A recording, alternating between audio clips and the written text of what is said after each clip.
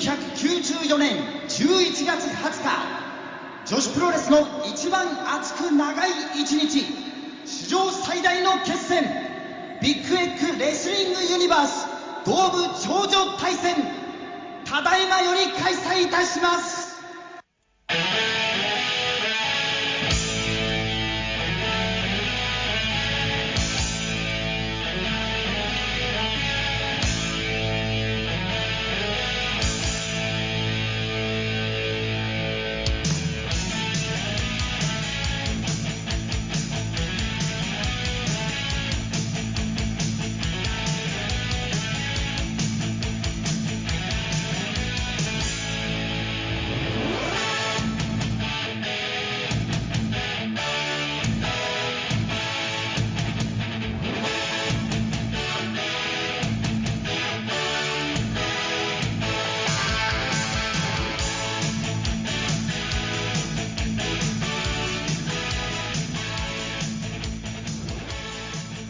Hello everybody and welcome to episode number 14 of Big Egg Podcasting Universe. I'm your host Stato. Joining me we have David Forrest and Sarah Parkin. How are you guys? Good, thanks. I'm kind of looking forward to the fact that we are about to complete Big Egg. Finally, 15 long years it's been. It fucking feels like it. What a way to go out though. And it took us about 9 decades to do the first 12. And then now that yous are editing it, we've put out like 4 episodes in the space of like 6 weeks. I'll be honest, this is entirely down to the fact, David, that I am just, I want this over. I want this out of my life. We all want this over. Yeah, this is true. Yeah, I mean, even the albatross around my neck, like it keeps me up at night. We need to end this, and today we will. We will throw the ring in the volcano. And that'll be it. The fires of Mount Doom will cleanse us of this. It's just going to be me and George fighting over the ring like Frodo and Gollum in the rings of like in the chasm of Mount Doom. We're going to get home and find that a load of orc lads have moved into our house. One for the book only people. Meanwhile, has everybody brought like a really good change of clothes so that they, obviously we've got different gear for each stage of the tournament as we're looking at the VTOP today. Has everybody brought a change of clothes so that they can come out looking fabulous for like the quarters and then the semi-final and then the final? Yeah, I'm just planning to I've got my bridal dress ready to go. I bet it's lovely. It's exquisite. So we should probably get into the matches. So if you've listened to episodes 12 and 13, you'll know that we've done the quarterfinals of the VTOP tournament. We've done all of the historical context. We don't need to do that anymore. We are just getting straight into it, right to the sharp end. So let us begin with match number 20 on Big Egg Wrestling Universe. It is the first semi-final of the VTOP tournament. We have Akira Hokuto versus Combat Toyota. So it's another interpromotional match. It's AJW versus FMW. So Combat Toyota, if we remember, defeated Yumiko Hotta in the first round, and Akira Hokuto triumphed over Eagle Sawai. So this is kind of a curious one, and we'll see what I mean about this when we get into talking about it, and this is the case in a lot of tournaments. You do put some quick matches in there for reasons of not wanting to completely knacker people who have got to wrestle 3 times in a night. So this match is short and sweet, shall we say? So I don't think we will need to spend much time on it, but let's do so anyway. We covered the Indian child fighting. We're going to review this match. Totally. I would argue that this is actually still, in the upper echelons of the quality of matches on the Big Egg card, to be honest. I feel like it's short and sweet, but it packs its shit in a lot of ways. It's a very unique kind of dynamic. It is, although I would say with the caveat that it is in many ways quite similar to Hokuto's quarterfinal match. It's her versus a big lass taking a load of punishment and then ultimately triumphing. But it's kind of a compressed version of that with some different spots, because Combat Toyota was really a different beast than Eagle Sawai. The entrances, I mean, there's nothing really that much to write home about the entrances or the interviews. I didn't find. It's kind of like, yep, we're here again. We're coming out with our stuff.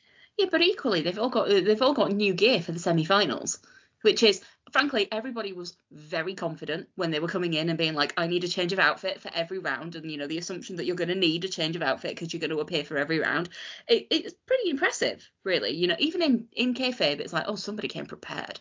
But I love I'm absolutely loving that. You're still getting these big pops. I just thought Combat Toyoda's robe coming out is lovely, like lovely black on the outside, red lining, and then kind of this red design across the front of it as well. Basically, they've gone with the go big or go home. It's Big Egg. It's the Tokyo Dome. Do you think that change of outfits thing happened with the one night MMA tournaments of the 90s? I'm just picturing Mikhail Ilyakid stuffing 5 different sets of trunks into his bag before he has to take part in a 32-man tournament. I had 2 thoughts about the costume changes. One, what did Eagle Sawai's final outfit look like that she had in her box and in her suitcase to take to the Dome? Just to get full wings. Full wings. The second point was, see if you weren't heavy into the AGW at the time, you were sort of a casual, who doesn't really follow the product that much. There's going to be at least one person in the Dome who thought this is different people. Oh yeah. Absolutely. Right. Absolutely. I mean, yes, they both look like Combat Toyoda, who is quite distinctive, but what's the chances they get 2 people who have the same haircut like that on the same show? Incredible. Coming out to the same music and yet somehow also being completely different people. Everyone comes out to the same music on this show. No, that's true. Yeah, but there's about 6 people have come out to the Combat Toyoda music from this. Well, I suppose, if we are only looking at the versions with the limited, shall we say, approach to copyright of the ones that make it to YouTube. Hokuto, meanwhile, pretty in pink. Very, very pink outfit for the semi-final. It's like hot pink as well. It's like fucking Bret Hart shade. Oh, yeah, it's really bright. Yeah, so but both looking extremely imposing, as they were wont to do. The match itself, they've really come out the blocks. Like Toyoda just walks up and slaps the shit out of Hokuto, and they start slap fighting each other. So I mean that's always a way that you like a match to start. And I like the fact that so Hokuto slapped her before the bell, and usually if somebody attacks before the bell, the ref will be like, no, get back in your corner. He's like, fuck it, just ring the bell, go. Yeah, he's like, look, all right, clearly this is how this match is gonna go. Yeah, I've refereed 11 matches on this show. I don't give a fuck anymore. Exactly. The best referee is the one you don't notice. He's let the game. He's let them play the game. Let it flow. Well, yeah. If he had got back to a tournament, it's just got people in the crowd. He's ruined the game as a spectacle. Considering that this match is not very long and therefore they very much have to condense an awful lot of stuff into however 6 or 7 minutes or however long they get, I kind of love that they start by being like, we don't even have time to fit this all within the bell, we're going to do some strike work, we're going to do a massive slap before the bell's even rung, and then it's less than 90 seconds I think, pretty much, from starting with a slapping match to the high kicks and then a massive senton that Hokuto does onto Combat Toyoda, who is on the floor. It moves so quickly, genuinely. It is the escalation, and then it just kind of stays at kind of nasty bar fight pretty much for the next 5 minutes. It's an early dive even by Hokuto standards. It's beautifully caught as well, by the way, by Toyoda. She's it's very much the opposite of the dive on that recent Tokyo Joshi show where Billy Starks did the same thing to the outside, except instead of Combat Toyoda, she had Mei San Michel catching her, who is about a quarter of the size. That did not go so well. No, the sound horrible. No, I just landed in a tree. Now that would be a spot. With a nice garnish. One thing I noticed about this is that Hokuto, this is 6 minutes, and Hokuto's right, I only have 6 minutes to try and critically injure myself. Okay, that's fine. I'll still fit them in. I don't care. You give me 90 seconds and I'll still put myself in a power chair. I don't care. They're working at some pace. She's already pretty banged up though, because did you notice that she's got a bandage on her thigh that wasn't there in the quarterfinal? I didn't notice that actually. She wasn't known as the mummy for nothing. Yeah, no, she's a bit bandaged up. And to be honest, that could be legit. It could be. I mean, it could be worked. We've definitely seen that as an injury angle in kind of stories like this before. It could be a work, but it's Hokuto. You can assume, she's probably always just got a bandage in the back just in case. Yeah. And what I love about after the dive is there's a really I laughed a lot at this where Hokuto is kind of just gets back in the ring, does a bit of gloating and waits for Toyoda to get back in the ring, and then she rushes her right, I'm going to press my advantage, oh shit, and just gets back drop drivered. That was great. And what I love about, and I think this really tells you a lot about the style of wrestling, like backdrop driver, Toyota doesn't even go for the pin, just does some drop kicks and then hits that like elevated choke slam that she does, which I don't quite know what to call it. Kind of looks like she's going for an Olympic slam at first.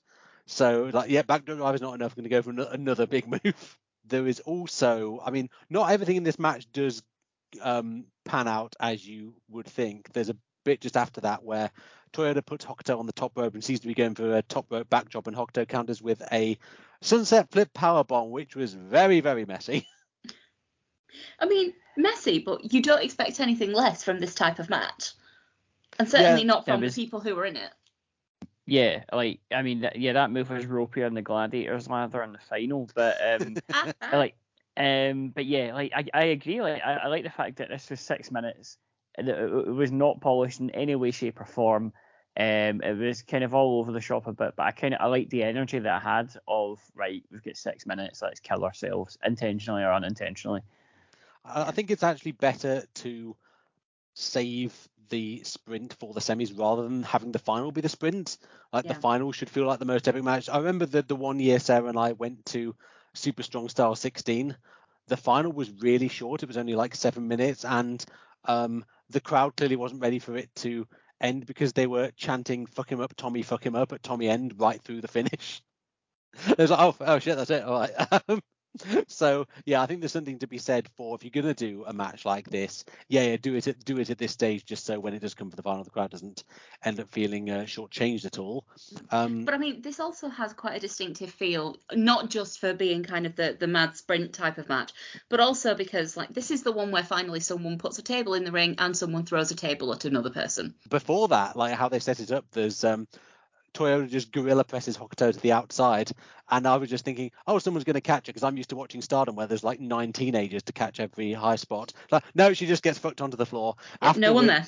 Nope. I like the camera angle as well. Made it look like you couldn't tell how big the drop was or what was there, so it was just kind of just went into the void, and then and then you're like, oh my god, that was the floor. That's worse than what I expected. Yeah.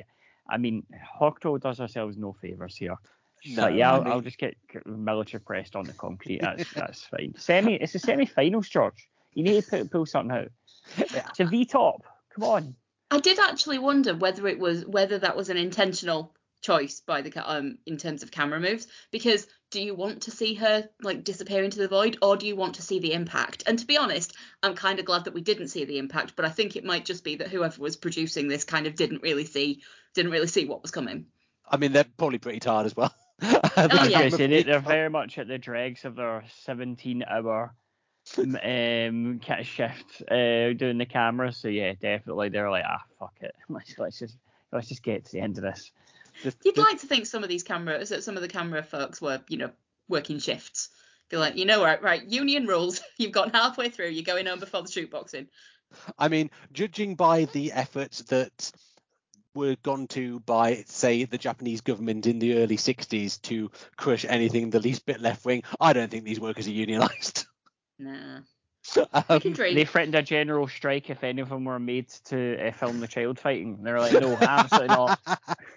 Industrial action.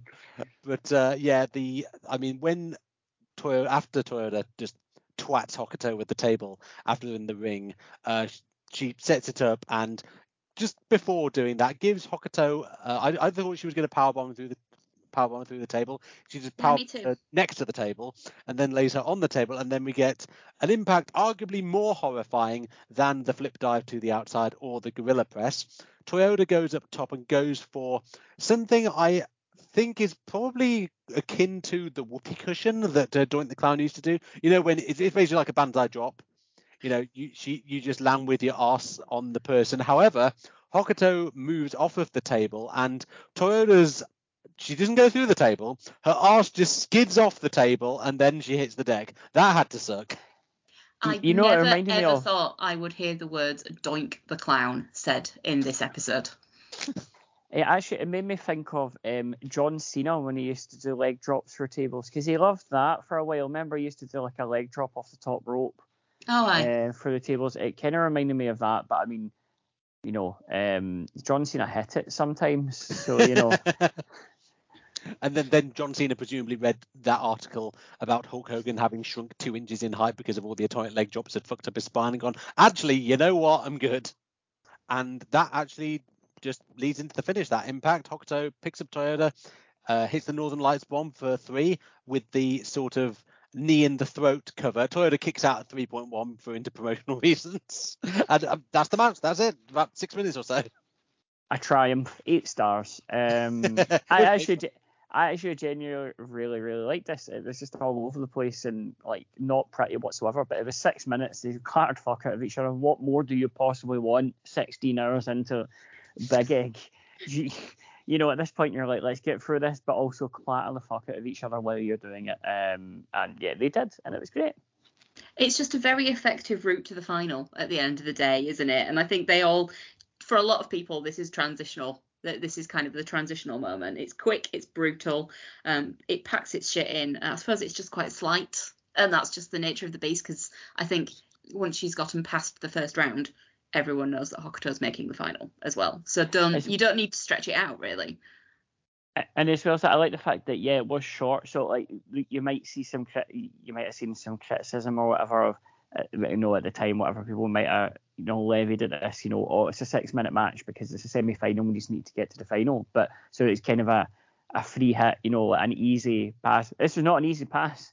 Kira Hokuto got fucked up in this, even though it was 6 minutes. So you kind of combine yes, it's really short and you're not having to physically exert yourself for great amounts of time, but as well as that, you're giving people enough of a struggle in there to make it seem a legitimate route to the final. Yeah, and then after the match, Hokuto cuts a promo which I didn't really make out much, if any, of, but I do hear the word Arja, so maybe telegraphs the result of the second semi-final a little. I mean, it's Arja Kong. I don't think anybody really expects people to beat Arja Kong. I think most people think that if Hokuto's gone to the final, then Kong is also going to the final. Yeah, and I to be honest, I think that people would probably have expected the final to be 2 AJW wrestlers, right? It's an AJW show. So, but I think Dynamite Kansai, who for it is her that we are going to be talking about in the next match, is enough of an obstacle. I mean, she was the ace of JWP. She wasn't quite sort of all-time legend status at this point, but I think enough of an obstacle that does plant a seed of doubt into the audience's mind as to who Hokuto is going to get in the final. I do like the idea that there was like one Japanese salaryman sitting there with a bookie slip with like Dynamite Kansai versus Comeback to Yoda final on there, waiting to like do a Leicester and win like 40 billion yen down at the Japanese Ladbrokes. Is there any, I don't know like what the rules are for bookies and all of that, but is there a maximum on the number of matches that you can have in an accumulator? I was just thinking that. Yeah, some guy putting a 24 match accumulator on this. He's like, Sugar Sato, fuck my ticket. Speaking as someone who once got 15 correct ones on a 16-fold accumulator, and the match that cost me £250,000 was Italy versus Scotland in the Euro 2008 qualifiers. Oh my god! There is no maximum in terms of how many matches you put on or the pain in my heart. It's not. Don't do it. It's stupid. But you can if you want. I'm sorry for your loss, David. I mean, is it a loss if you never had it? I would not be doing this podcast. I would be in Saint-Tropez or wherever. Living like I was like 19 at the time, a student. I would have I not that I think about it much. You would not have been in Saint-Tropez. You'd have been in San Marino. Yeah, you would have been the one bankrolling Flow Rider to be in Eurovision. Absolutely. Now it's time for match number 21. It is the second semi-final of the VTOP tournament, and as we have alluded to earlier, this match pits Arja Kong versus Dynamite Kansai. People, it is time for a big last battle. I mean, it's not even really Human Conquers because it just ends up being a fair bit more violent than that. Like, it's a bit more strike heavy, but fundamentally, this is the power wrestlers coming out to play. Yeah, I think Human Conquers implies a somewhat rudimentary technique, shall we say, and we get a lot of different techniques in this fight. It's like you said, we expect Kansai to have kind of quite a strike heavy, kind of quite submission, a lot more kind of quote unquote MMA influenced, type of style, because that's kind of what she does, and it's what we've seen from her already. I think what's interesting about this match is that you don't necessarily think this is the match Aja Kong's going to have. No, not at all. Like, I mean, I think we've noted in previous episodes, well, when we discussed the Kong versus Toyota match, that, yeah, Aja Kong is not known for her kicks, but, like, she did that one high kick in that match. It looked tremendous. Like, she can do it. She just doesn't need to. And I've just checked on Wikipedia. Was Dynamite Kansai too sensible to actually do any MMA? The answer is yes. So sadly, we didn't see her in the LLPW L1 tournament. And I have to say, respect to her for that. Oh yes, absolutely. One of the Joshi of that era who made some very good career decisions. Yeah, this is. I'm just going to come out and say this is absolutely top tier in terms of the matches on the card. I think this would be in my top few. It might even be my second favorite on the card after the other Aja Kong match. God, this match is so good. It's not the longest of matches, but it's one of the most violent. It's 12 minutes, this. It doesn't feel 12 minutes. Not at all. No, it feels like there's some extended kind of fight sequences in this as well. It's really, I love that Aja Kong is just always herself. She comes out. I mean, I suppose it's longer when you include entrances and things like that, but Kansai's coming out. So her gear is she's kept the same, like the Green Power Ranger look as we discussed it before, but she doesn't have her cape anymore. Presumably she feels like it's unnecessary. But she picks up speed and she jogs back towards the ring. She's sort of trying to prove that she's ready for action and she's not kind of overawed by Aja Kong. Aja straight up just strides out to the ring, exactly the same, just with a title around her waist, striding with purpose, but also not rushing. It's like she is the classic, like, immovable object who's there like, nah, come at me, bro. She is herself, whether she is wrestling Dynamite Kansai in the Tokyo Dome or wrestling Raku at Korakuen Hall. I mean, this is true. But the fact that she's kind of so nonchalant about this match, the fact that she's just kind of walking to the ring, like she's staring straight at the ring. She's probably staring like straight at Kansai as soon as she can see her. But she's not kind of like unduly, she doesn't look nervous. She doesn't look, particularly concerned at all. She looks like she's like, okay, I'm here to do a job. Let's do a job. Not the job. I was going to say, but crucially, spoiler alert, she is not doing the job. Of course she's not nervous. She's fucking Aja Kong. I can't imagine what fear looks like in the eyes of Aja Kong. I feel like she transcends such things. Did this match surprise you guys in terms of what you were expecting? I thought they'd hold back a bit more, maybe. But then I should have known better. This is AJW in the 90s. They did lull, I think, quite a few people into. They started quite slow, but they started hard. So I think probably a lot of people in the audience, and if you're watching it for the first time, and maybe go, "Oh, it's gonna be another Hokuto Toyota." 6 minutes in and out. They'll absolutely batter fuck at each other, and then it'll be done. It'll be a nice short match to keep them fresh for the final. It was not. If anything, it was even more awful in terms of violence, but much longer. So, great.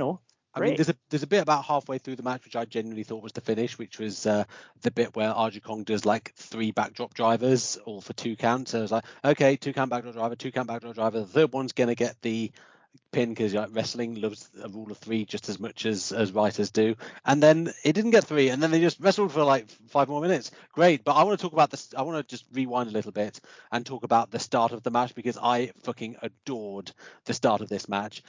So essentially what it was is that they look like they're going to do the classic test of strength double knuckle lock, and just as she's about to link hands with Kansai, Aja Kong just gives her the Huracan. Amazing. Chef so kiss. Good. Yeah, I mean, Sarah said that it reminded of I forget which pay-per-view which AEW pay-per-view that was. Whichever one it was the Eddie Kingston versus CM Punk match where Eddie Kingston literally the bell hasn't even rung yet, and before it starts, Kingston just spins and just absolutely levels Punk with an hurricane. Pretty much exactly the same as what happens here, except that in that case it happens before the bell, whereas here it happens just afterwards.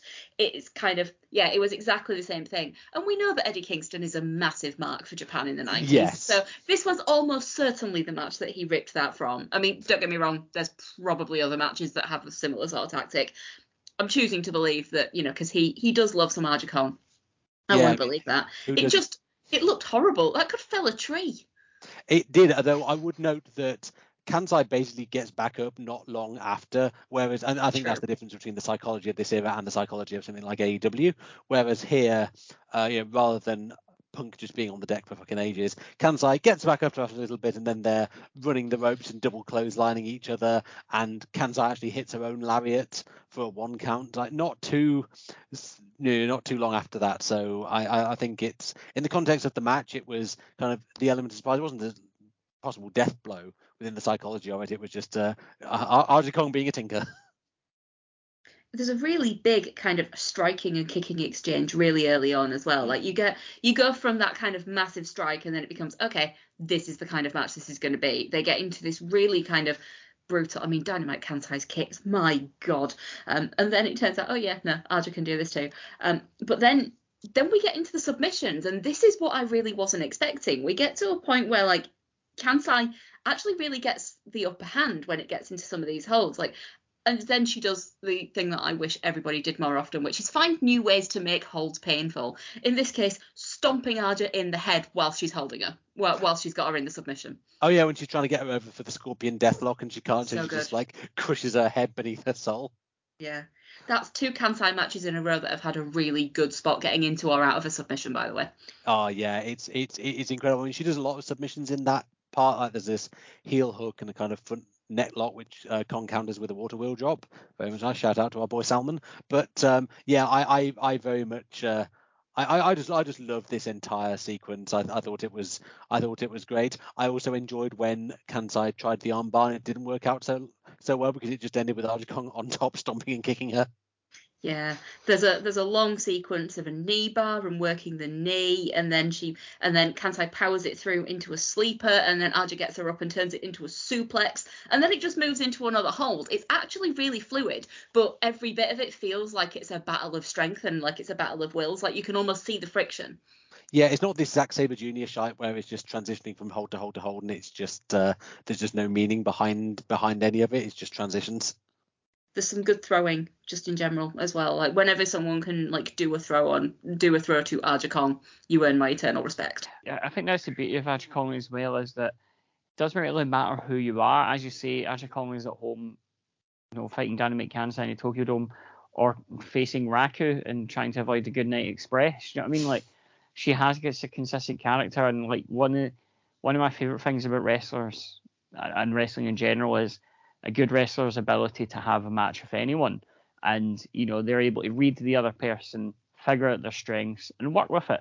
And I feel that Aja Kong done it really, really well in all 3 of the matches here. But obviously, how hard is it to find Manami Toyota and Akira Hokuto's strengths? It's not difficult. Do you know what I mean? Like, to get a good match out of them. Dynamite Kansai is brilliant as well, but like, I feel that Kong and Kansai really upped the level, and they just had a maximalist version of that match that you would see from other people, but Kong took it up a level and Kansai rose to it. And I really thought that the way they worked this was really, really interesting.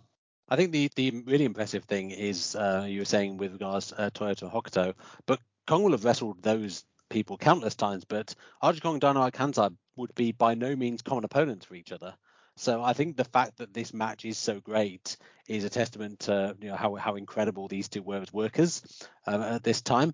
Can we talk about the pile driver, by the way? Like, the commentary has never been so chill for a jumping pile driver. Oh, it's like, that's the most relaxed I have ever heard a commentator. Although, in fairness, jumping pile drivers are a transitional move in 994.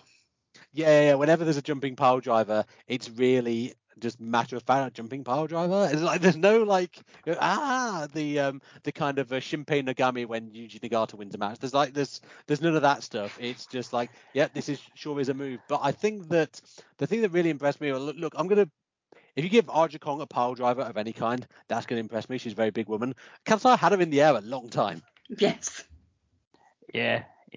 There was more than one moment in this where she held up Kong, and I think at one point I was watching, I said, "Fuck off, no way."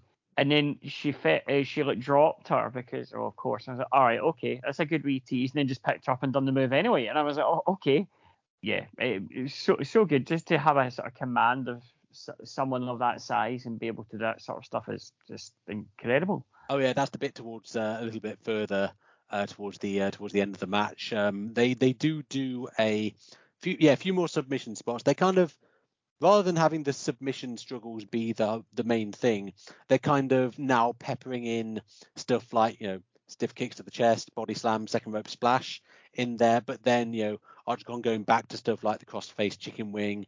There's probably my favorite spot in the match, just because I thought this was really creative and cool. So Kong gets Kansai in the Argentine backbreaker and then just runs her into the corner and puts her in a kind of tree of woe, so she's kind of facing downwards. And then she goes for a corner charge, and then Kansai just holds herself up and just holds her fist out, and so that Kong's head just goes into it. It's not really a punch. It's just like, I'm going to do this. If you get punched, it's your own fault. It's absolutely brilliant. I really love that. It's again, you just want something clever. You want it like sensible ways in and out of the Tree of Woe, basically. And Kansai is just finding really cool ways of kind of getting herself out of the situation. Yeah, and after this then precipitates the spot I was on about earlier with the multiple backdrop drivers, and there's a really, and again, this isn't the sort of like New Japan counter, Gay Gordon's wrestling stuff. It feels like desperation dodges rather than a dance sequence. So there's after that, Kong goes with the top rope elbow, but before she can do it, Kansai recovers and goes up to join her on the top rope and seems to be going for the top rope splash mountain that we had in the previous match, but instead Kong urkens her off the top rope, but then Kansai still dodges the splash and hits a couple of hits some kicks. Like, that whole sequence I thought was really fast and really fluid without feeling as though it was rehearsed or choreographed, and actually is a great transition into what I would just call the trying to get a shitty win by standing 10 count portion of the match. I like that we get to this point, because you're only about halfway through this match when Aja starts doing the things that she only does if she's in trouble. She starts taking the risks really early on, doesn't she? And then eventually you start getting her doing like her middle rope back elbow. It never feels like she's really got really sort of up against the ropes or anything, but she's clearly really trying to pull new stuff out of the bag or like take risks, and she definitely feels like she's under pressure.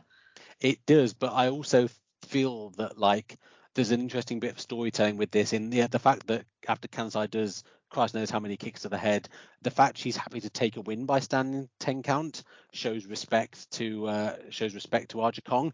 And there is actually a really good fake out at this point where it's a standing 9 count, because like Kong stumbles at 8. Yeah. And it's at this point that we get the spot with the splash mountain where she doesn't get her up the first time, and I don't know if that was planned or not, but I mean, it was. It doesn't really matter in the context of the match, really, because like it's still great. And then Kansai charges Aja and gets urkened for an 8 count, after which Kong just hits a bunch of palm strikes and another urken for a 9 count. It's so good. And then what one highlight of the match for me is that after this, Kansai hits a really shit move. I don't know what it was meant to be. It's kind of like a desperation sidewalk slam. She barely looks like she's holding on to her. It looked really crap, but that it kind of worked with this. Is like she's so messed up from all the palm strikes and the back fist that she can only do whatever the fuck that was. But my thing with it, like this match, is that like last man standing matches are like my least favorite stipulation in wrestling. I fucking hate them. They're so tediously dull, like 90% of the time. So I'm never usually a fan of the standing 10 count, because it's usually, we got before the night, blah, blah, and it's for that for like 20 minutes. But I thought it really worked in this, because it was quite interesting, because I don't think we've ever seen a standing 10 count in any other match that wasn't like shoot boxing or, you know, Doris Blind or anything like, you know what I mean? Like, but when they pulled it out, you're like, all right. And I was fully ready for it to be a 10 count finish. I was fully ready for Kansai just to be sparked out for 10 from an Hurricane or something like that, and that'd be done. Because I'm like, why are they? It's sort of a Chekhov's gun sort of thing of why are they doing a standing 10 count just out of nowhere 19 matches into this show?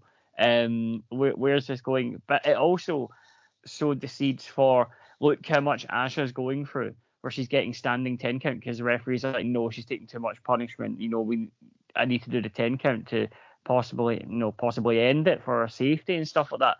And I thought it worked really well to kind of build the sort of the heart that she's taking in this, and it was good sort of storytelling for the final, which we'll get to in a wee bit, where you've had this of her struggling to stand and stuff like that, and then that comes back in the final, and it's a really good plot device there weaved into this match, which I really, really like. So standing 10 count, despite the fact that standing 10 count is one of my least favourite things in wrestling, like a last man standing match, I thought it really worked in this and was great. I love a standing 10 count when it's not in a last man standing match. Yes, I think that's the key. The only good last man standing matches involve the Big Show. Don't at me. I get where you're coming from with that, because, you know, fundamentally the Big Show shouldn't really lose many last man standing matches.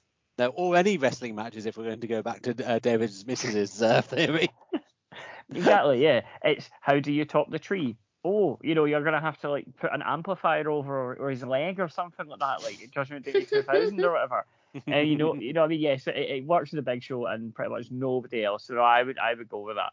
This then gives rise to after the shitty sidewalk slam from Kansai, we get another flurry of offense from Aja Kong. So Kansai goes to the top rope.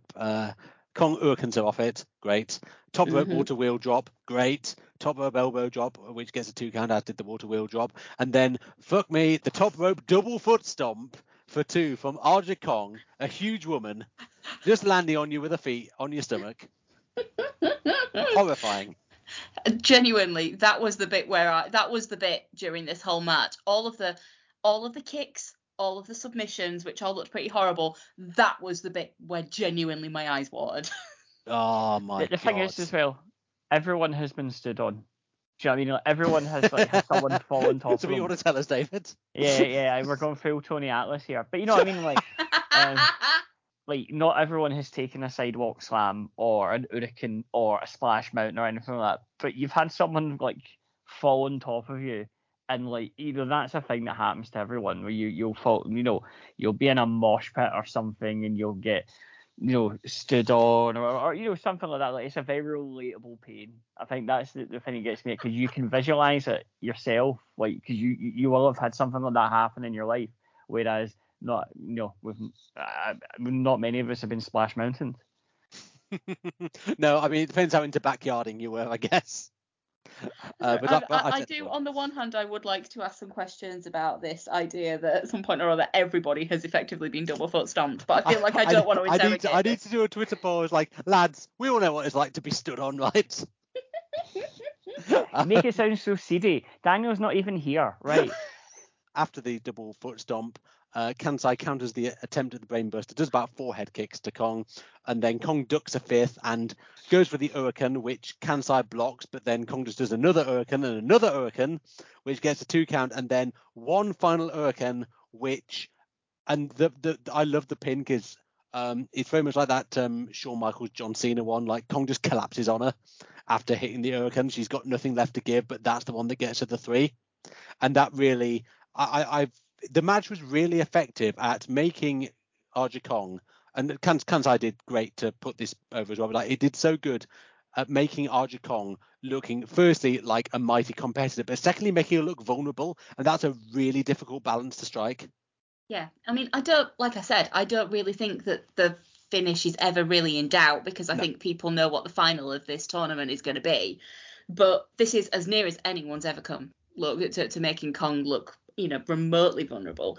And you can tell that, you know, Kansai is over. And if she wasn't over before this match, she's certainly over now, because once this match is over, the crowd is chanting Kansai. Yeah, I mean, AJW, they did work with Kansai some more, and after this in 1995, Kansai is actually the person Aja Kong drops the red belt to. So they clearly wanted to run this match back. Absolutely. I really do want to see that. I don't think I've ever seen their red belt match, and I feel like I really should, because if it's anything like this, I am more than happy to get that in my eyes. I imagine it's like this, but worse. Like, and by worse, I mean better. Yeah, absolutely. Yeah, yeah, more of this, please. It was genuinely incredible. I would say, yeah, one of the best matches on the show. It will be in the conversation. I don't think there's really going to be that much debate about what the best match was on the show. I think we're probably all going to say Kong versus Toyota when it comes down to it. But I tell you what, this is probably number 2 in my eyes. And the other thing is, yeah, that Toyota match was really great, but I think Kansai did more to seem a threat to Kong than Toyota was able to, just because of the story that they told.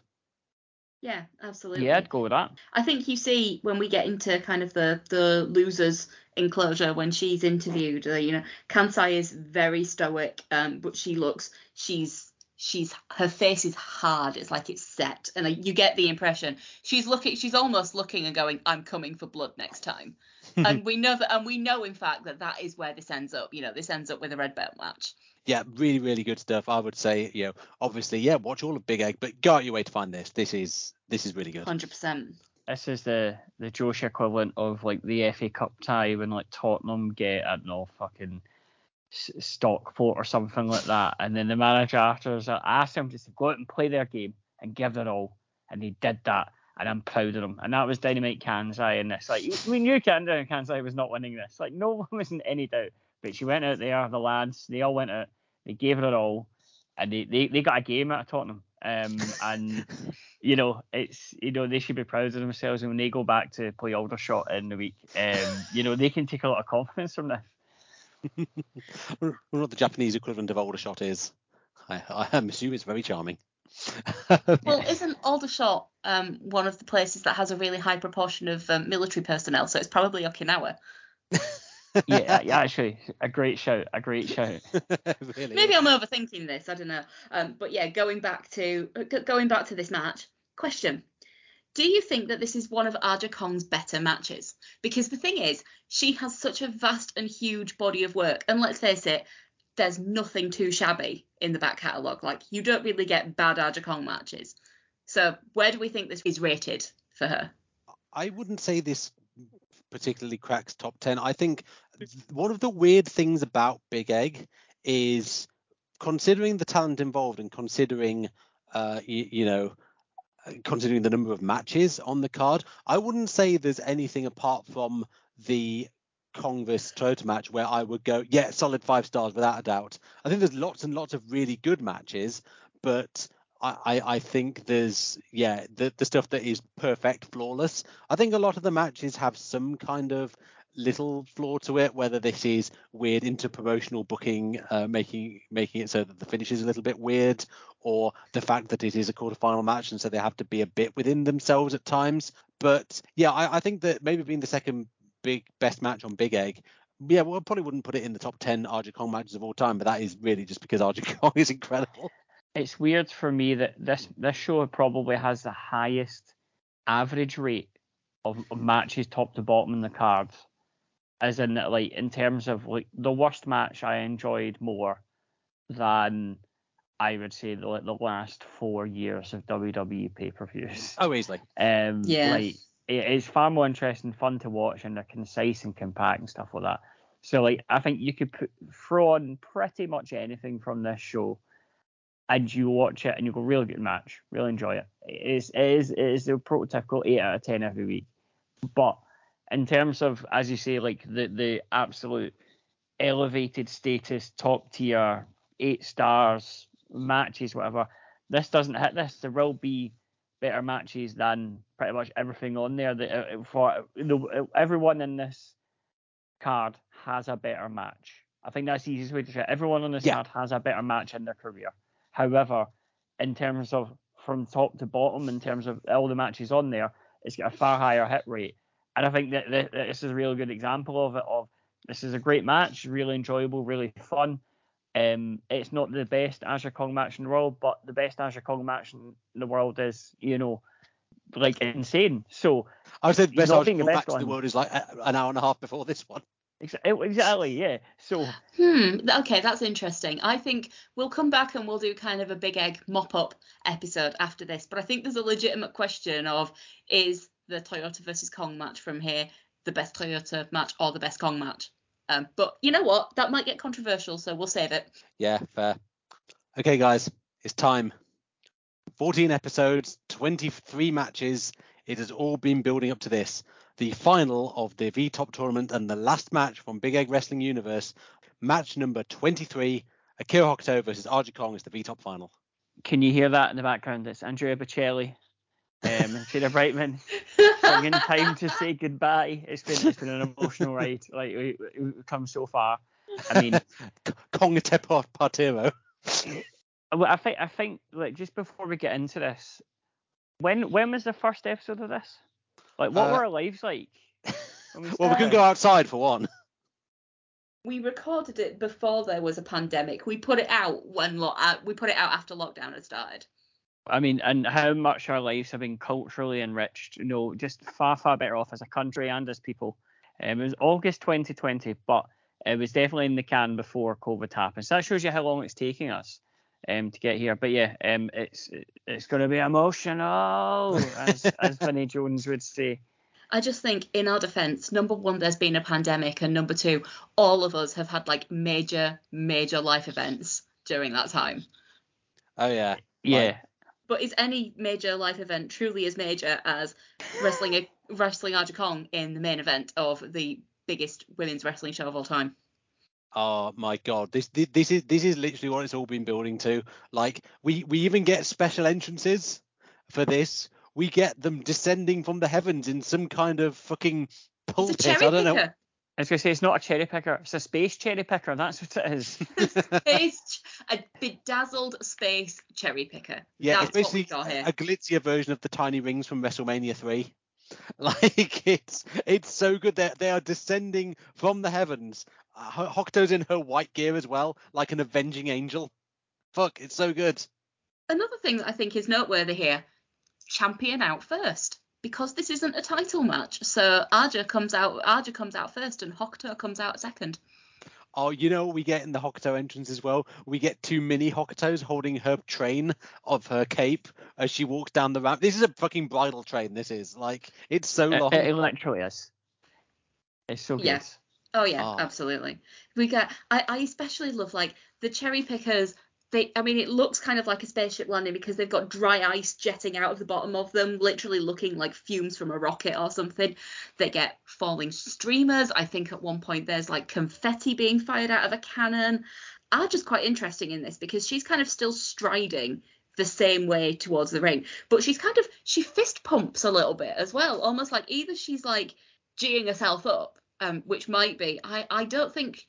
Is she nervous? I don't know, because she's knackered. Like, she is very clearly, like, she's been through the ringer and she knows kind of how tough this match is. What do you think that is, that kind of fist pumping as she goes to the ring? Yeah, I don't know, to be honest. It's I think if she is nervous in kayfabe, then there's probably good reason for that, and you've laid the seed for Aja Kong being vulnerable in the semi-final, and we'll see that seed bear fruit in this match. So yeah, I think your assessment's right, Sarah. It very much could be part of that, and yeah, the fact that she's just being herself, and we said she's always herself. She's doing a very much the standard entrance, cherry picker aside. Whereas Hokuto, she's got her bridal train, she's got her mini-me's. Her entrance is so long, we actually get to hear the second verse of the Kids Bob Delay cover, which I was like, does that use a slightly different synth than the first? I think it does. You just go into a wee solo. Like, I remember I when I worked in Sky, there was home music, and I once went into a department where they just had slightly different home music where it went jazz in the second verse. I never seen it again, and yeah, it was very much like, oh, hello, what's going on here? we're going sideways here. It was, yeah, really, I like this a lot, especially because I'd watched the semi-finals before, so I'd heard Hokuto's song twice in the space of about 20 minutes before this happened, so I appreciated them using it up a bit. I'm an absolute sucker for when this happens. Like hearing parts of wrestling themes you don't usually get to hear, like the full Jim Johnston guitar solo in the Rock's entrance theme. That's so good. Gnarly it's like 4 minutes solo. long. Like Hangar 18 levels of guitar solo. Or when the entrance theme, like the celebration's been taking so long, the entrance theme, they have to restart it. Genuinely grown quite attached to the shitty synth version of Aura Delay, having watched this show. It's the friends we made along the way. That's this song. It's great. I think we'll definitely have to play it out. We'll all stand and salute at the end to. Well, let me tell you, there's a lot of standing and saluting at the end of this match, and all sorts of bobbins to go with it. But friends that we made along the way. Yes. Muzak's synth version of Aura Delay. And in David's case, also Bison Kimura and Doris Blind. I tried to find this version of Aura Delay on Spotify last night. Without success, might I add. It's disappointing, but I'm sure it's out there somewhere. Yeah. Absolutely. The thing I really liked about this as well is, so we're getting Aja Kong, more or less standard Aja Kong, maybe a bit more nervous, but not only does Hokuto have a big entrance, she is clearly very emotional before the start of the match. Oh yeah. Like in a way that she hasn't been for the first two. Like the occasion has really clearly got to her. And what I like about it, like looks like she's about to break down in floods of tears. So Aja Kong just slaps her, and Hokuto slaps her back. And I do wonder if that is kind of something she wasn't expecting. So it's kind of just a reflex, because after the slap they just go like polite little handshake just after all that. So I think she probably appreciated just being like got out of this emotional reverie she was in. Like, okay, we've got a job to do. We've got the V-top to cap off. No, I think it's a mark of respect. I think they're it's all part of their geeing each other up. Because remember, slapping each other is a way of imbibing each other with your fighting spirit. That's what people do in retirement shows and things like that. So, outside of the match, I think there's an element of them going, okay, there's so much respect between them. They sort of slap each other, they have a bit of a handshake, and then the bell rings and they immediately start kind of circling each other, and Hokuto picks up a bit of a speed, and like it's obvious, like they're definitely both going into this like it's a big deal, it's a big competitive match, and that each of them is giving each other the space to kind of center themselves at the start of the fight. Oh yeah, and that's what I love about this actually, because you didn't get that in the previous matches. It's always bam bam bam at the start. Like we mentioned the Urken at the beginning of the match with the beginning of the Aja Kong semi-final. We mentioned the start of the Akira Hokuto semi-final with the rush at the start, but we don't have this. They really go to some effort to separate this from the semis and make it seem like, okay, this is going to be a bit more of a slow burn. This match is actually longer than both of the semi-finals put together, as it turns out, and they're really laying the groundwork to prepare the crowd for something epic and momentous. Although I will say that after that brief feeling out process, Hokuto does go behind and do a tiger suplex, so it's not that cagey. Oh yeah, well I think they both know that this is the big one. This is your full on go big, go home, leave nothing out on the table, and that's kind of Hokuto's quickness, I suppose. She knows is something that she's really going to have to lean into against Aja as well.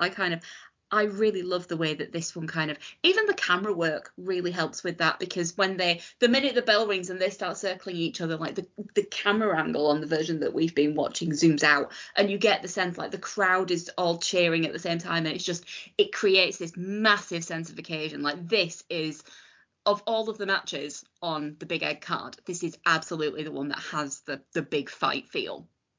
What I think is really interesting about the opening of this match is it prepares you for it to be something that it doesn't end up being. It prepares you for something which is quite akin to Hokuto's previous two matches, where she's taken a lot of punishment, fired up, come back and won, because so after the tiger suplex, she tries a spinning kick and Kong catches her into a backdrop. And then she just hits a sequence of moves. You get clothesline in the corner, scoop sandwich gets a 2 count, a chin lock, and then which I assume elevated this to an easy 5 stars for David, the Great Khali tree slam. Greatest of all time. I popped so hard because she got her up in the choke. I was like, if she just drops her now, chef kiss. Can we talk about how we are looking at a match between Aja Kong and Akira fucking Hokuto, and David just described the great Carly as the greatest of all time? This is what happens when you do a podcast with David Forrest. I've learned this over 7 years. It's frankly stunning that you're still here. To be honest, I thought you'd have went and done some Mahjong pod by now, but you know. Yeah, no, I don't want to show up my lack of knowledge. I'm happy showing up my lack of knowledge on wrestling. Thank you. So after the tree slam, jumping elbow again for a 2 count, another chin lock, snake eyes on the ropes, some kicks to the back, suplex for 2. Like, this is all Kong for like a good few minutes, and after that, it's only broken when Hokuto counters into a Fujiwara armbar, and I've just got written down. This is the first offense she's got off in a while, so they're really preparing you for. Okay, it's going to be the same kind of thing as the semi-finals and the quarterfinal, and for reasons that we will get into a little bit later, it doesn't end up going that way. We do get another protracted slap battle, which Aja Kong wins, as you would imagine she did, and then we get the jumping pile driver for 2. I love how little the announcers absolutely care about that. But It's again, always funny. I know it's another way though, in the sense that like we heard something similar in the Kansai match as well. I actually think this match has more of the vibes of the first round matches than the semi-finals, because it's kind of, I suppose there's a fundamental, like the physical differences between them are kind of more in common with the first round matches than they are with the semi-finals as well. You kind of get a different take on that smaller woman versus bigger woman dynamic that you saw all through the first round matches. The other thing that I quite liked about this bit is that you get the pile driver, and Kong is very happy to ground Hokuto. She puts in the heel hook and then transition to. I found this out the other day, by the way. Do you know what the Japanese call a half crab? Go on. A shrimp hold. Isn't that great? Oh, that's good. It's a little crustacean. That is absolutely delightful. I love that. Yeah. And like, she does the shrimp hold, crossface, ankle lock. So again, just cycling through submissions, and kicks Hokuto in the leg, hangs it in the ropes and kicks her in the leg. Does the shrimp hold again. So yeah, really all Kong, but save for a couple of moves. And then things take a turn. And this is really, I think, the story of the match from then on. So Kong picks Hokuto up, kind of like a suplex, except instead of doing the suplex, she dumps her to the outside, and then Aja Kong takes a bit of a run up. I was like, fuck, surely she's not, no way. And then does a suicide dive. You've wrestled 2 matches, and the worst part is that Hokuto moves, so Kong just goes flat on the floor. After which Hokuto, she's up top. She does her flip dive to the outside, which we've seen in the previous 2 matches. But then a curious thing happens, and that is that Aja Kong keeps selling the knee. And she keeps selling the knee. By God, does she sell it? Oh, my God. And then the doctors come, and there's an extended medical timeout, while Akira Hokuto is standing in the ring. And although I don't speak Japanese, it feels like she's either shit-talking the doctors or she's shit-talking Aja to stop complaining and get in the ring. Yeah, like, I think we need to spend a bit of time unpacking just what went on here. What was the bit of business that happened? Now, I've watched this match before, but years ago, right? And I simply had no recollection of the fact that this was a thing that had happened. Like this, it's a curious decision for them to have made.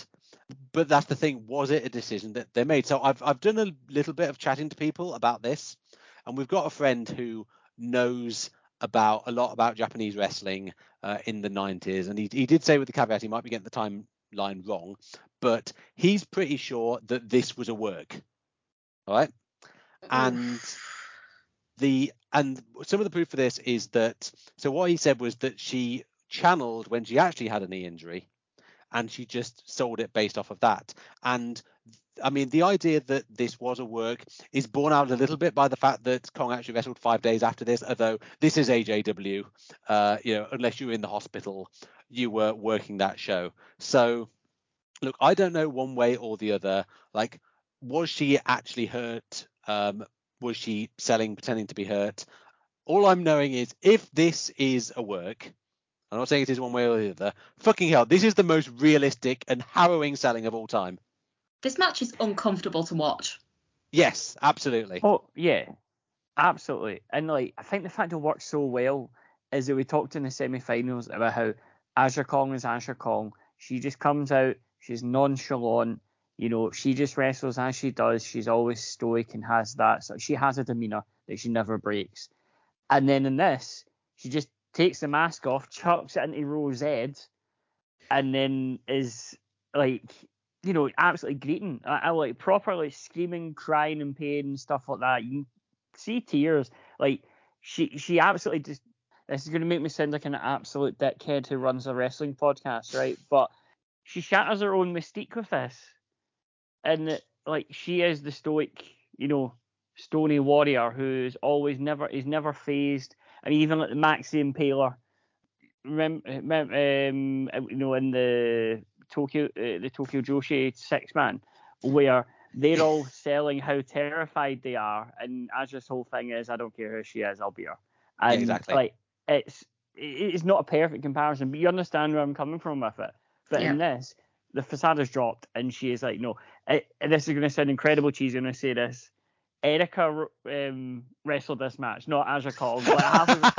This is Phil Brooks talking to Paul Lefebvre. Yeah, exactly. It's a shoot. You clearly see it's a shoot. Kevin Nash was in the background getting texted by Triple H to come out. Aja Kong rolled the dice and thought on this stage, this is the time to pull off. She went nuclear on this, and I don't think it works anywhere else. I don't think it works in any other match. It was this one where she took a punt and she went for this, and she absolutely went for it. And yeah, it's harrowing. It's absolutely harrowing. I would say I read the Cabrada review of this. He did not have the same opinion of us. He was like, "Come on, this is like Razzie level bad acting." So No, it's not. It's no, great. it's not. Absolutely it's not. Great. It's great. It's absolutely great. She is making noises that you never usually expect Aja Kong, of all people, to be making. But you don't hear it in wrestling either. Like you don't, like people don't sell it this when they are selling a wrestling move. It is. No, it's not wrestling selling. It is not. It's completely different. It's wild. I don't think any wrestlers are this good at selling.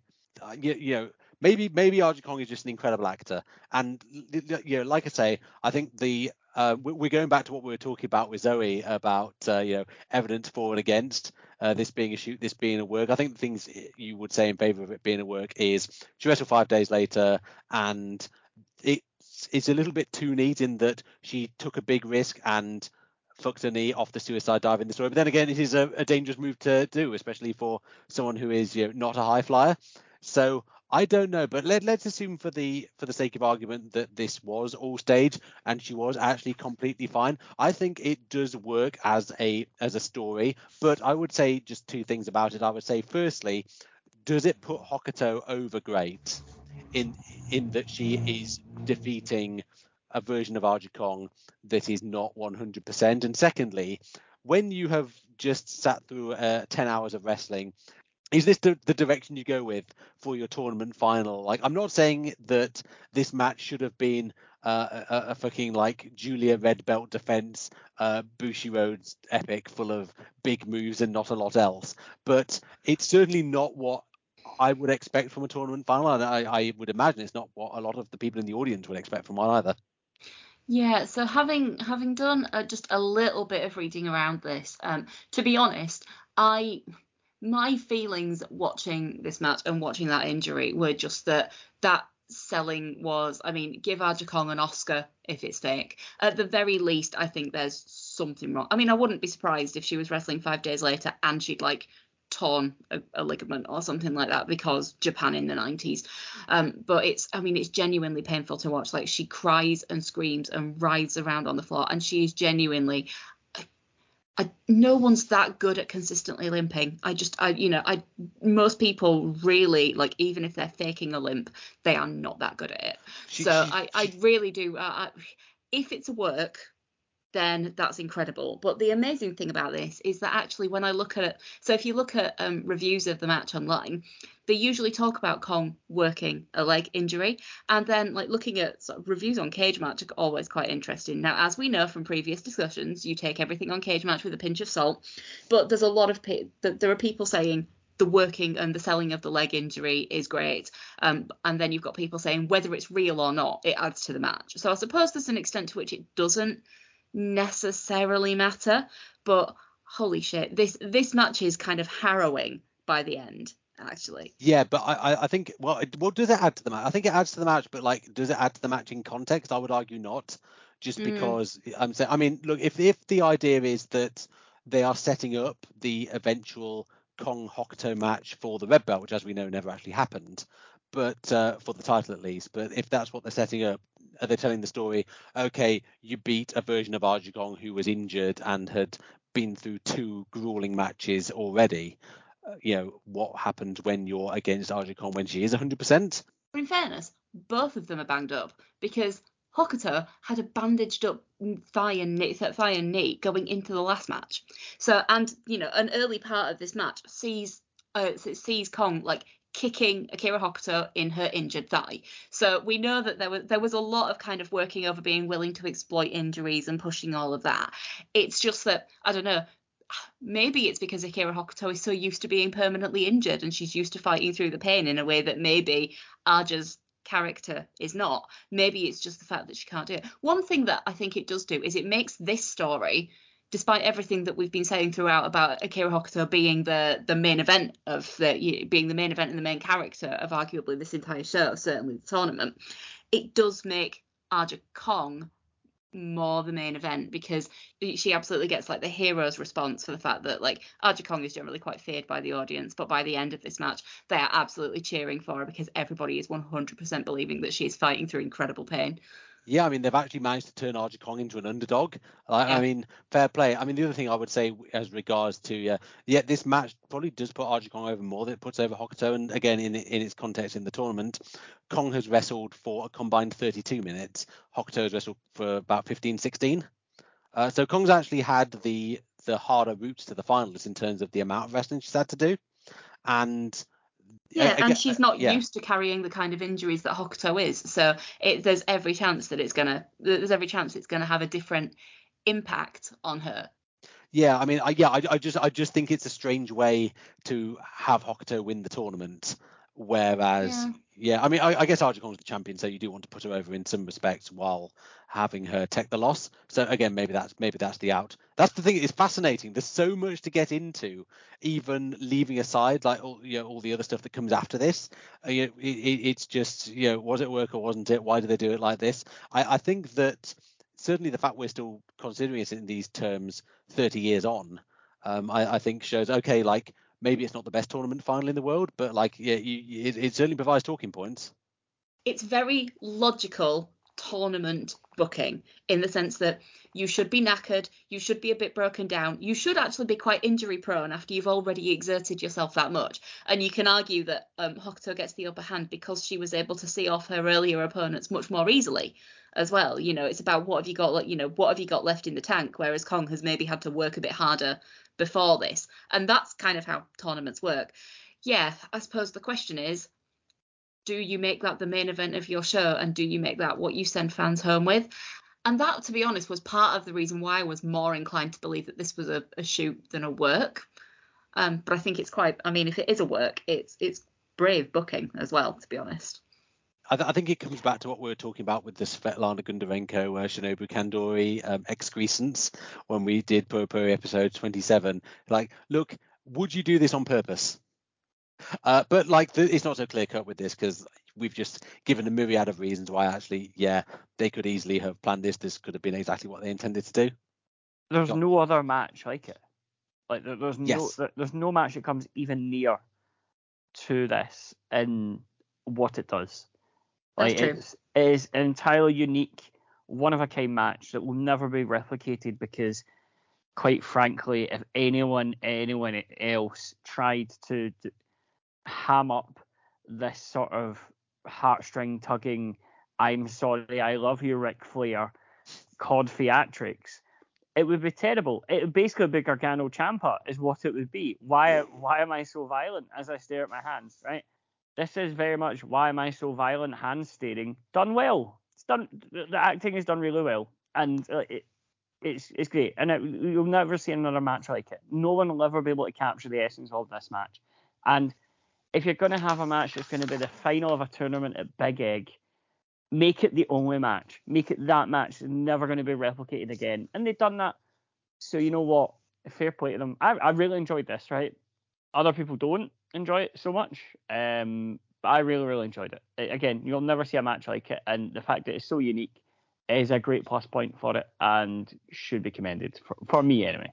Yeah, sure. I mean, I think, again, adding fuel to the fire is, we should probably get back to talking about the actual match itself rather than the stuff surrounding it. But yeah, a lot of these moves look like absolute shit as well from then on. I mean, firstly, and again, maybe this suggested is a work because Hokuto puts Kong in the Scorpion Deathlock and really there's a lot of really brutal working the knee from that point actually as well. So they start off, it's a match that starts out with like all the respect in the world, and then it's like, now we're at the injury catwalk. Yeah, and there is more horrifying noises before Kong gets the ropes. Hokuto hits a really sloppy Northern Lights bomb and then a proper one which gets a 2 count, and Kong hits a desperation Uriken, and then she's just beating her knee to get the feeling back into it, which is something that we see for later in the match. Again, if it was really torn, would you be doing that? Who knows? A horrifying brainbuster from Kong. It's really more like an impaler. She does not get Hokuto close to vertical. It really ends up being like a Bloody Sunday or like a really elevated DDT. Yeah, that looked quite iffy. She then hits a Northern Lights bomb of her own, goes up top for the splash but misses, and then rolls onto the ramp after this, clearly really feeling it again. And they do a bit where the ref is talking to her, clearly saying, do you want to continue? And Kong's just yelling at him, telling him to fuck off, and gets like this huge ovation from the crowd for her attempts to get back into the ring. Yeah, like great emotion with this, like the crowd clearly completely buy into her struggle. Like, again, whether it's real or not, they completely buy into it. After they keep that, kicking out. Yeah. That's the thing. I don't understand if it's a shoot injury. To me, I mean, she keeps kicking out, but I'm not entirely surprised that, given the culture and the fact that Kong is here working with somebody who, I can't stress this enough, broke her neck and wrestled 2 further falls a few years earlier. Like, I'm not surprised. They were all permanently banged up because of the schedules that they worked. Like, finishing the match on the grandest stage of them all, regardless of how utterly fucked you are, that to me also feels very on brand, to be honest. Like, it doesn't seem to me like they would be like, no, this is the match that we planned, we are going to get through it. I could completely see this being a shoot and them feeling like they had to finish the match anyway. Oh, absolutely. I mean, yeah, you're in the main event of the biggest show you will ever work. You're going to get to the end if you physically, humanly can, no matter how fucked up you are. Backdrop from Hokuto for 2 once Kong's back in the ring, and a missile drop kick. She tries another one, but Kong kicks her out of the air, for fuck's sake. She puts Hokuto on the top rope, but Hokuto kind of, I don't know really what it was, kind of a Akira Taue type choke slam. She kind of just like shoves her off with her palm. Northern Lights suplex for a 1 count and a heel hook by Hokuto, after which Aja Kong very hurriedly gets the rope, suggesting she was very much not up for that. And then we get back to the another feeling out process. Kong hits an Uriken and then a backdrop. Another Uriken, but they're too close to the ropes, and Hokuto uses that veteran ring awareness to grab the bottom rope. Hokuto ducks another Uriken and kind of a bit of a messy roll up, which kind of a crucifix transitioned into a sunset flip, I guess it was, which gets a 2, and then just picks Kong up and hits 3 consecutive Northern Lights bombs, and then that gets to 3. Quite an abrupt finish, I thought, but I mean, yeah, certainly decisive. I'll give it that.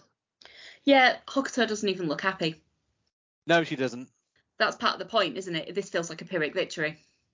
Yeah, it does. And again, it's fascinating. Pyrrhic victory because she was injured, or think of it in terms of the recent Princess Championship match between Yuka Sakazaki and Mizuki in Tokyo Joshi at Grand Princess. The way that was booked with Yuka not wanting to fight Mizuki and almost letting her win. And if they're sensible, I think they can have a really good storyline about the idea that Mizuki isn't 100% satisfied because she didn't beat the best version of Yuka that she possibly could. She beat someone who wasn't giving it her all, and I think that's a similar dynamic which is at play here with Hokuto. Like, he was looking more concerned than happy.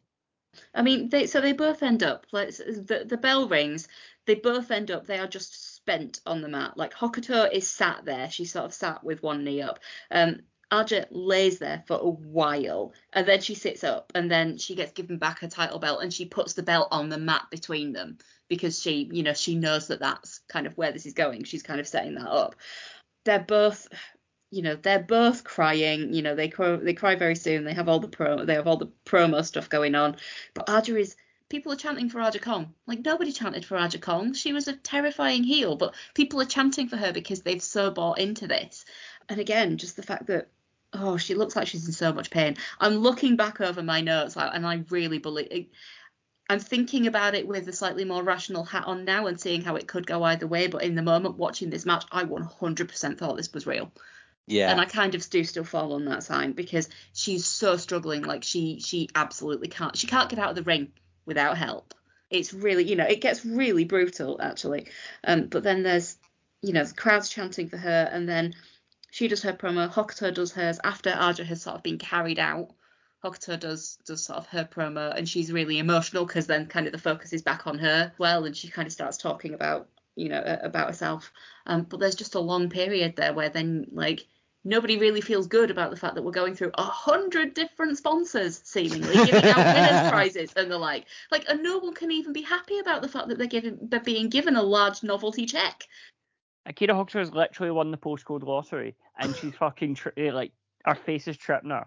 Like, she's sitting there for yeah, exactly, so many novelty checks and trophies and stuff like that. Actually, I watched this with Linda, and she said to me, "Do they get a big egg?"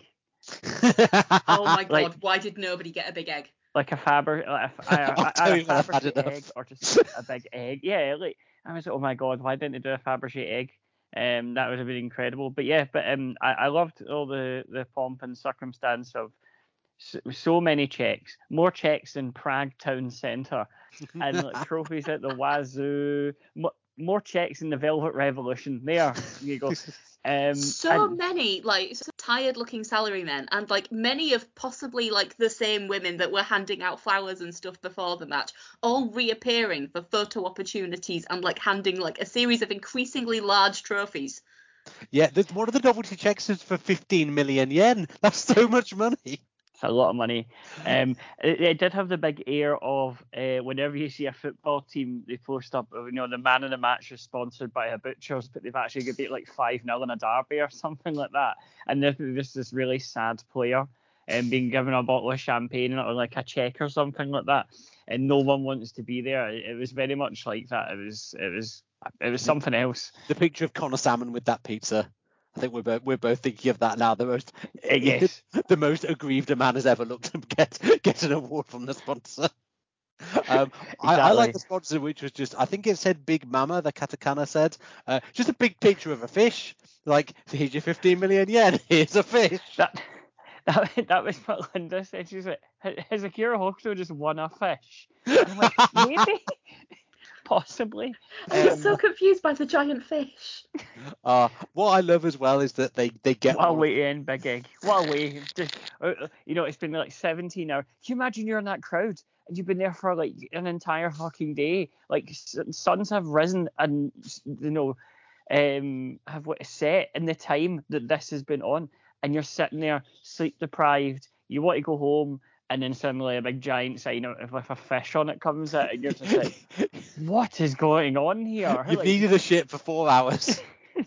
What I love as well about the presentation, all the VTOP competitors come back. Combat Toyota's put on some shades, incredibly based, and is also wearing her branded FMW tracksuit, get the badge in.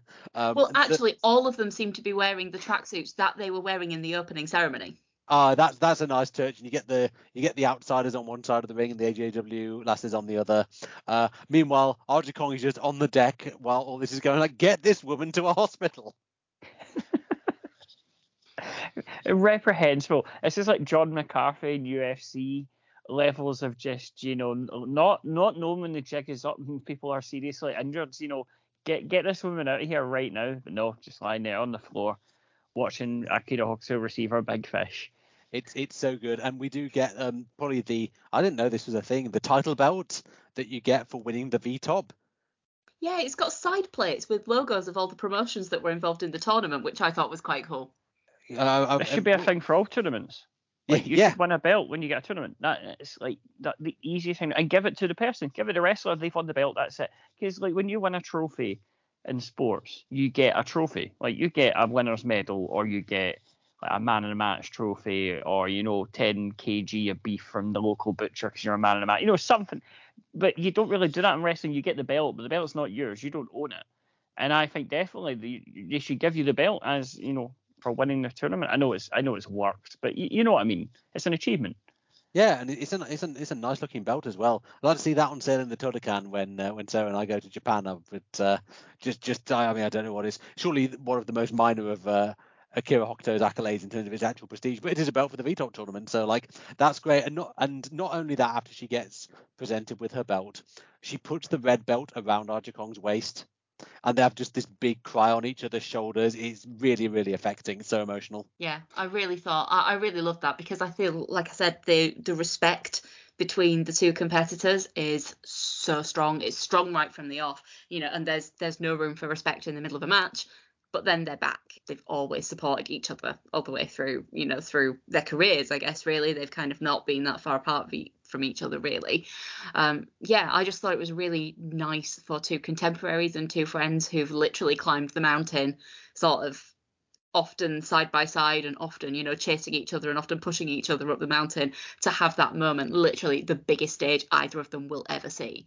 Hokuto, her speech makes it very clear exactly what it means to her to be there. And then as she's leaving, she leaves the V-Top tournament belt on the ramp and leaves it there kind of in the Tokyo Dome, kind of almost leaves it there as a tribute. That felt like a wonderful way to end that show. And if the crowd believes that this is the end of Akira Hokuto's career, then what a way to go. Oh yeah, absolutely.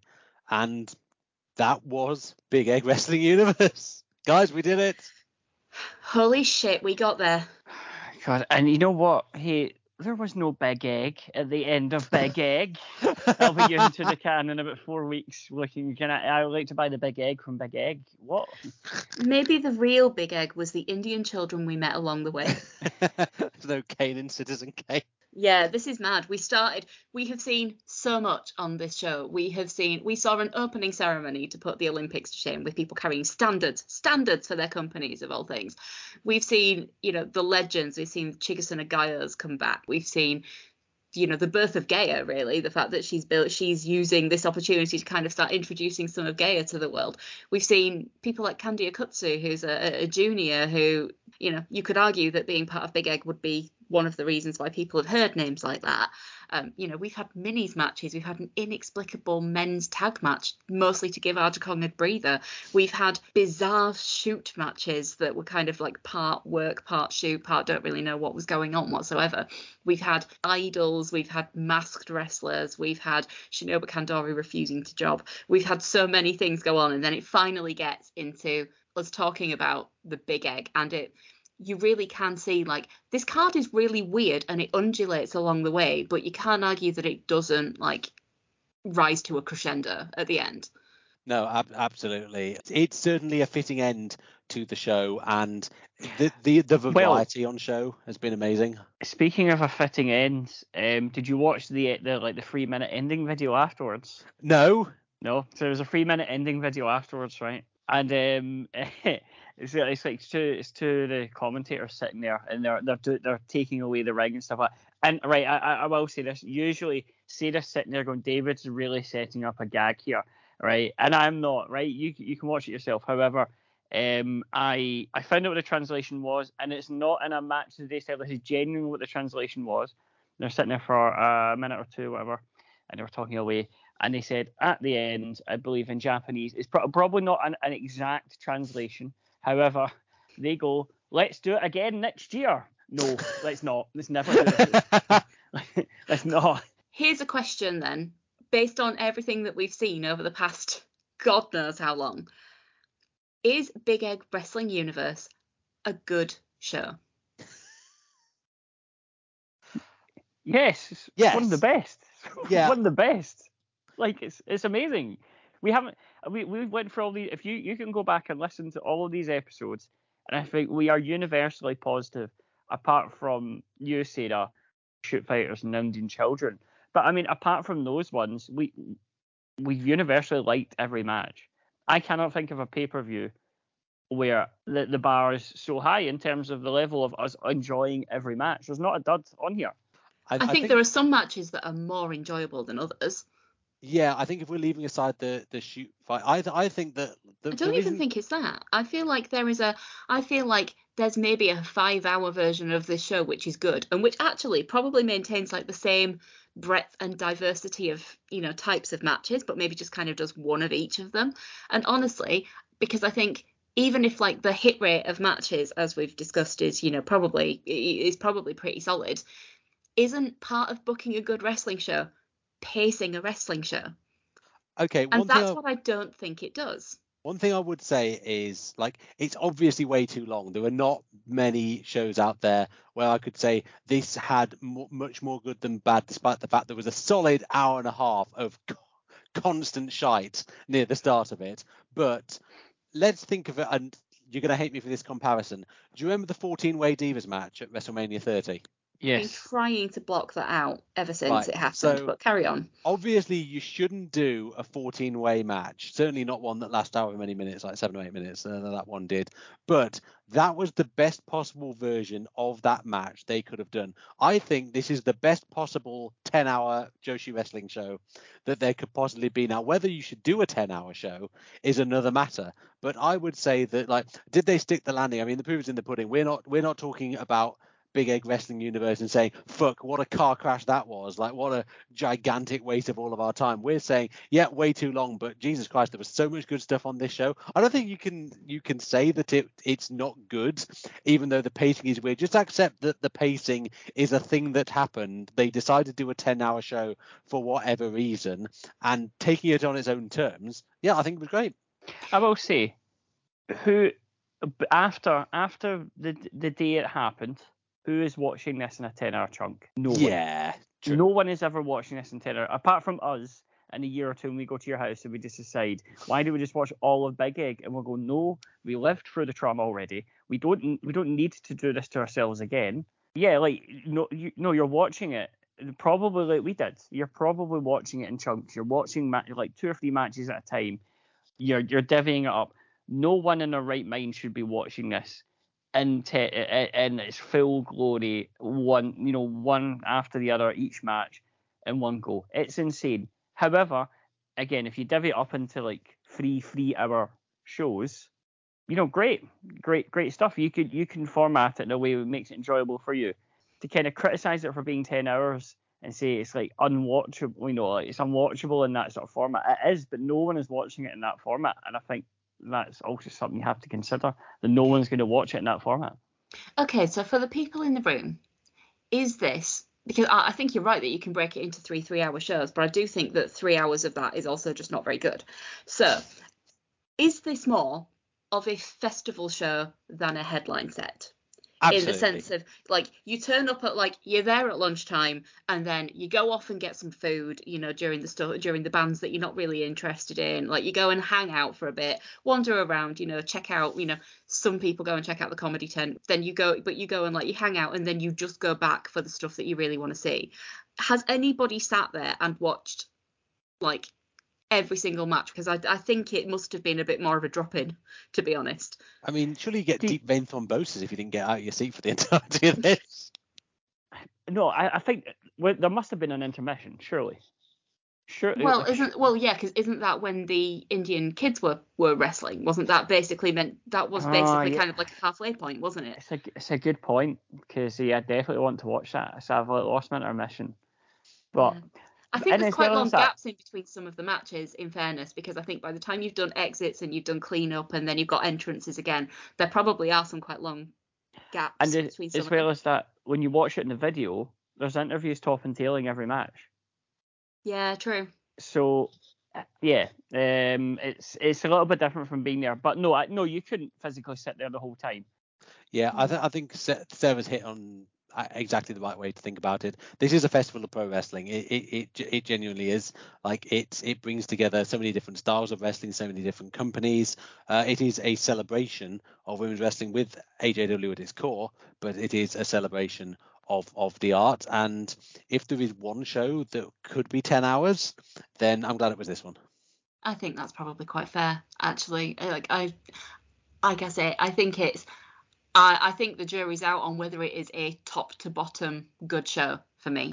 But I think what you can argue is that it is a great show, and great in the sense of kind of like great moments in history and all the things that it represents, represented at the time and now represents, for us nearly 30 years on. There'll never be another one. Mind you, actually, that's an interesting question, isn't it? There'll never be another one like this. Whether there could potentially be another Big Egg Wrestling universe of its kind, I think might be an interesting question for next time.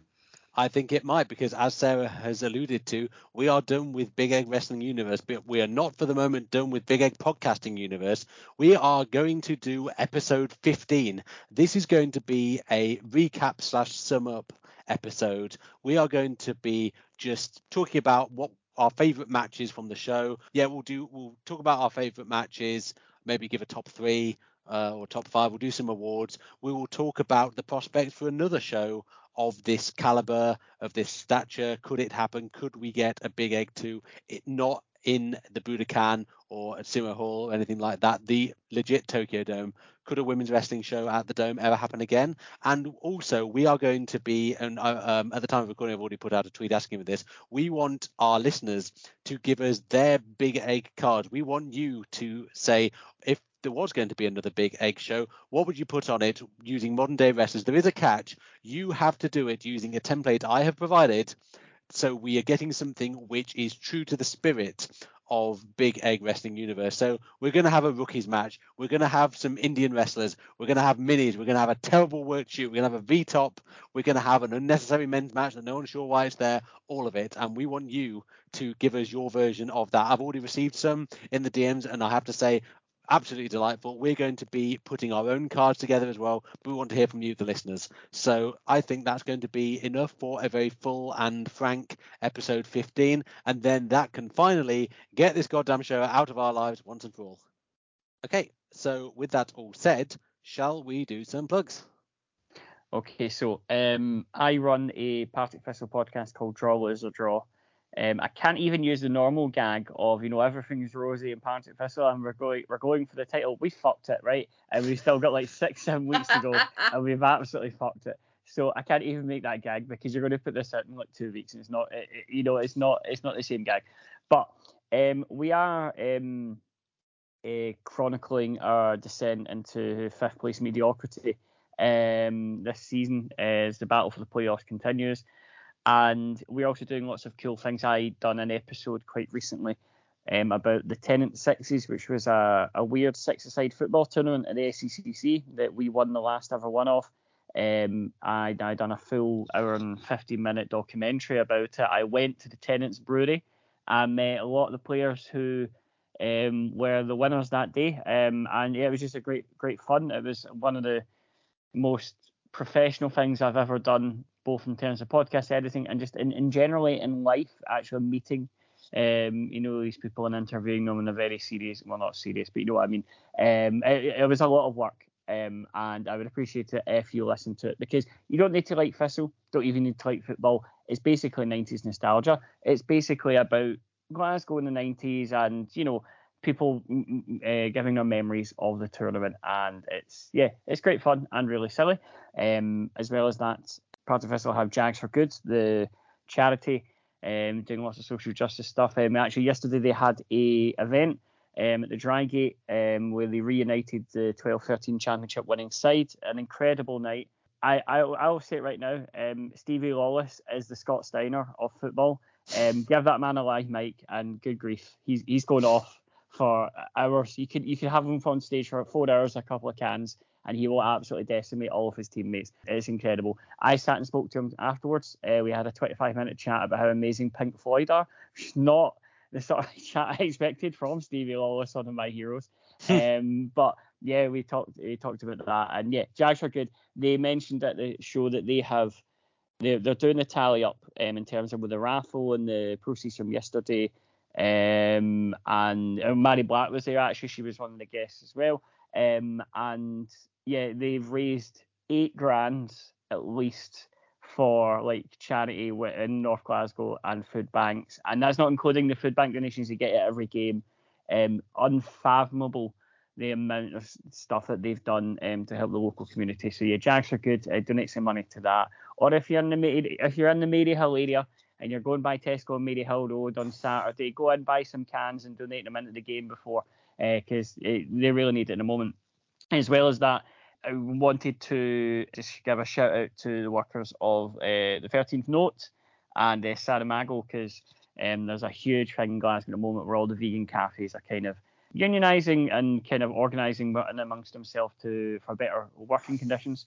I'm involved in an event called Industrial Music for Industrial Action. It's called. We're doing it at Note. I believe it's the 23rd of April. It would be, but the 13th Note. Everything's going to the striking workers at Saramago and the 13th Note, and stereo, mono, alt hairdressers. They're going to be doing stuff as well very soon. So yeah, show a bit of solidarity with the vegan cafe workers, because I mean they gave me my entire 20s are spent in vegan cafes listening to weird grindcore bands. The least I could do is support them, when they're going through a shit time. So yeah, seek that out. Jags for good. I'm just going to reiterate that plug because it sounds like they're doing absolutely amazing stuff, up there in Glasgow. What have I got to plug? Firstly, follow me on Twitter at SarahParkin1, because anything that I forget to plug here, I will end up shamelessly tweeting out there as well. I'll be publishing some show notes as well, kind of accompanying material for this episode as I usually do. It's kind of odd to think that we're getting near the end of those, to be honest. There's not going to be many more of them to do. I'm going to have to think of things to publish on the website now. So yeah, keep an eye out for those. Elsewhere, I contributed an essay to a book that came out kind of roundabout very slightly before we released the first Big Egg podcasting universe. So again, it's quite long in the tooth now, but it's a book called Women Love Wrestling, which is basically writing by and about women who love wrestling or are in some way kind of related to the wrestling industry. So there's some amazing writing going on in there. There's some really interesting interviews and some really interesting insights.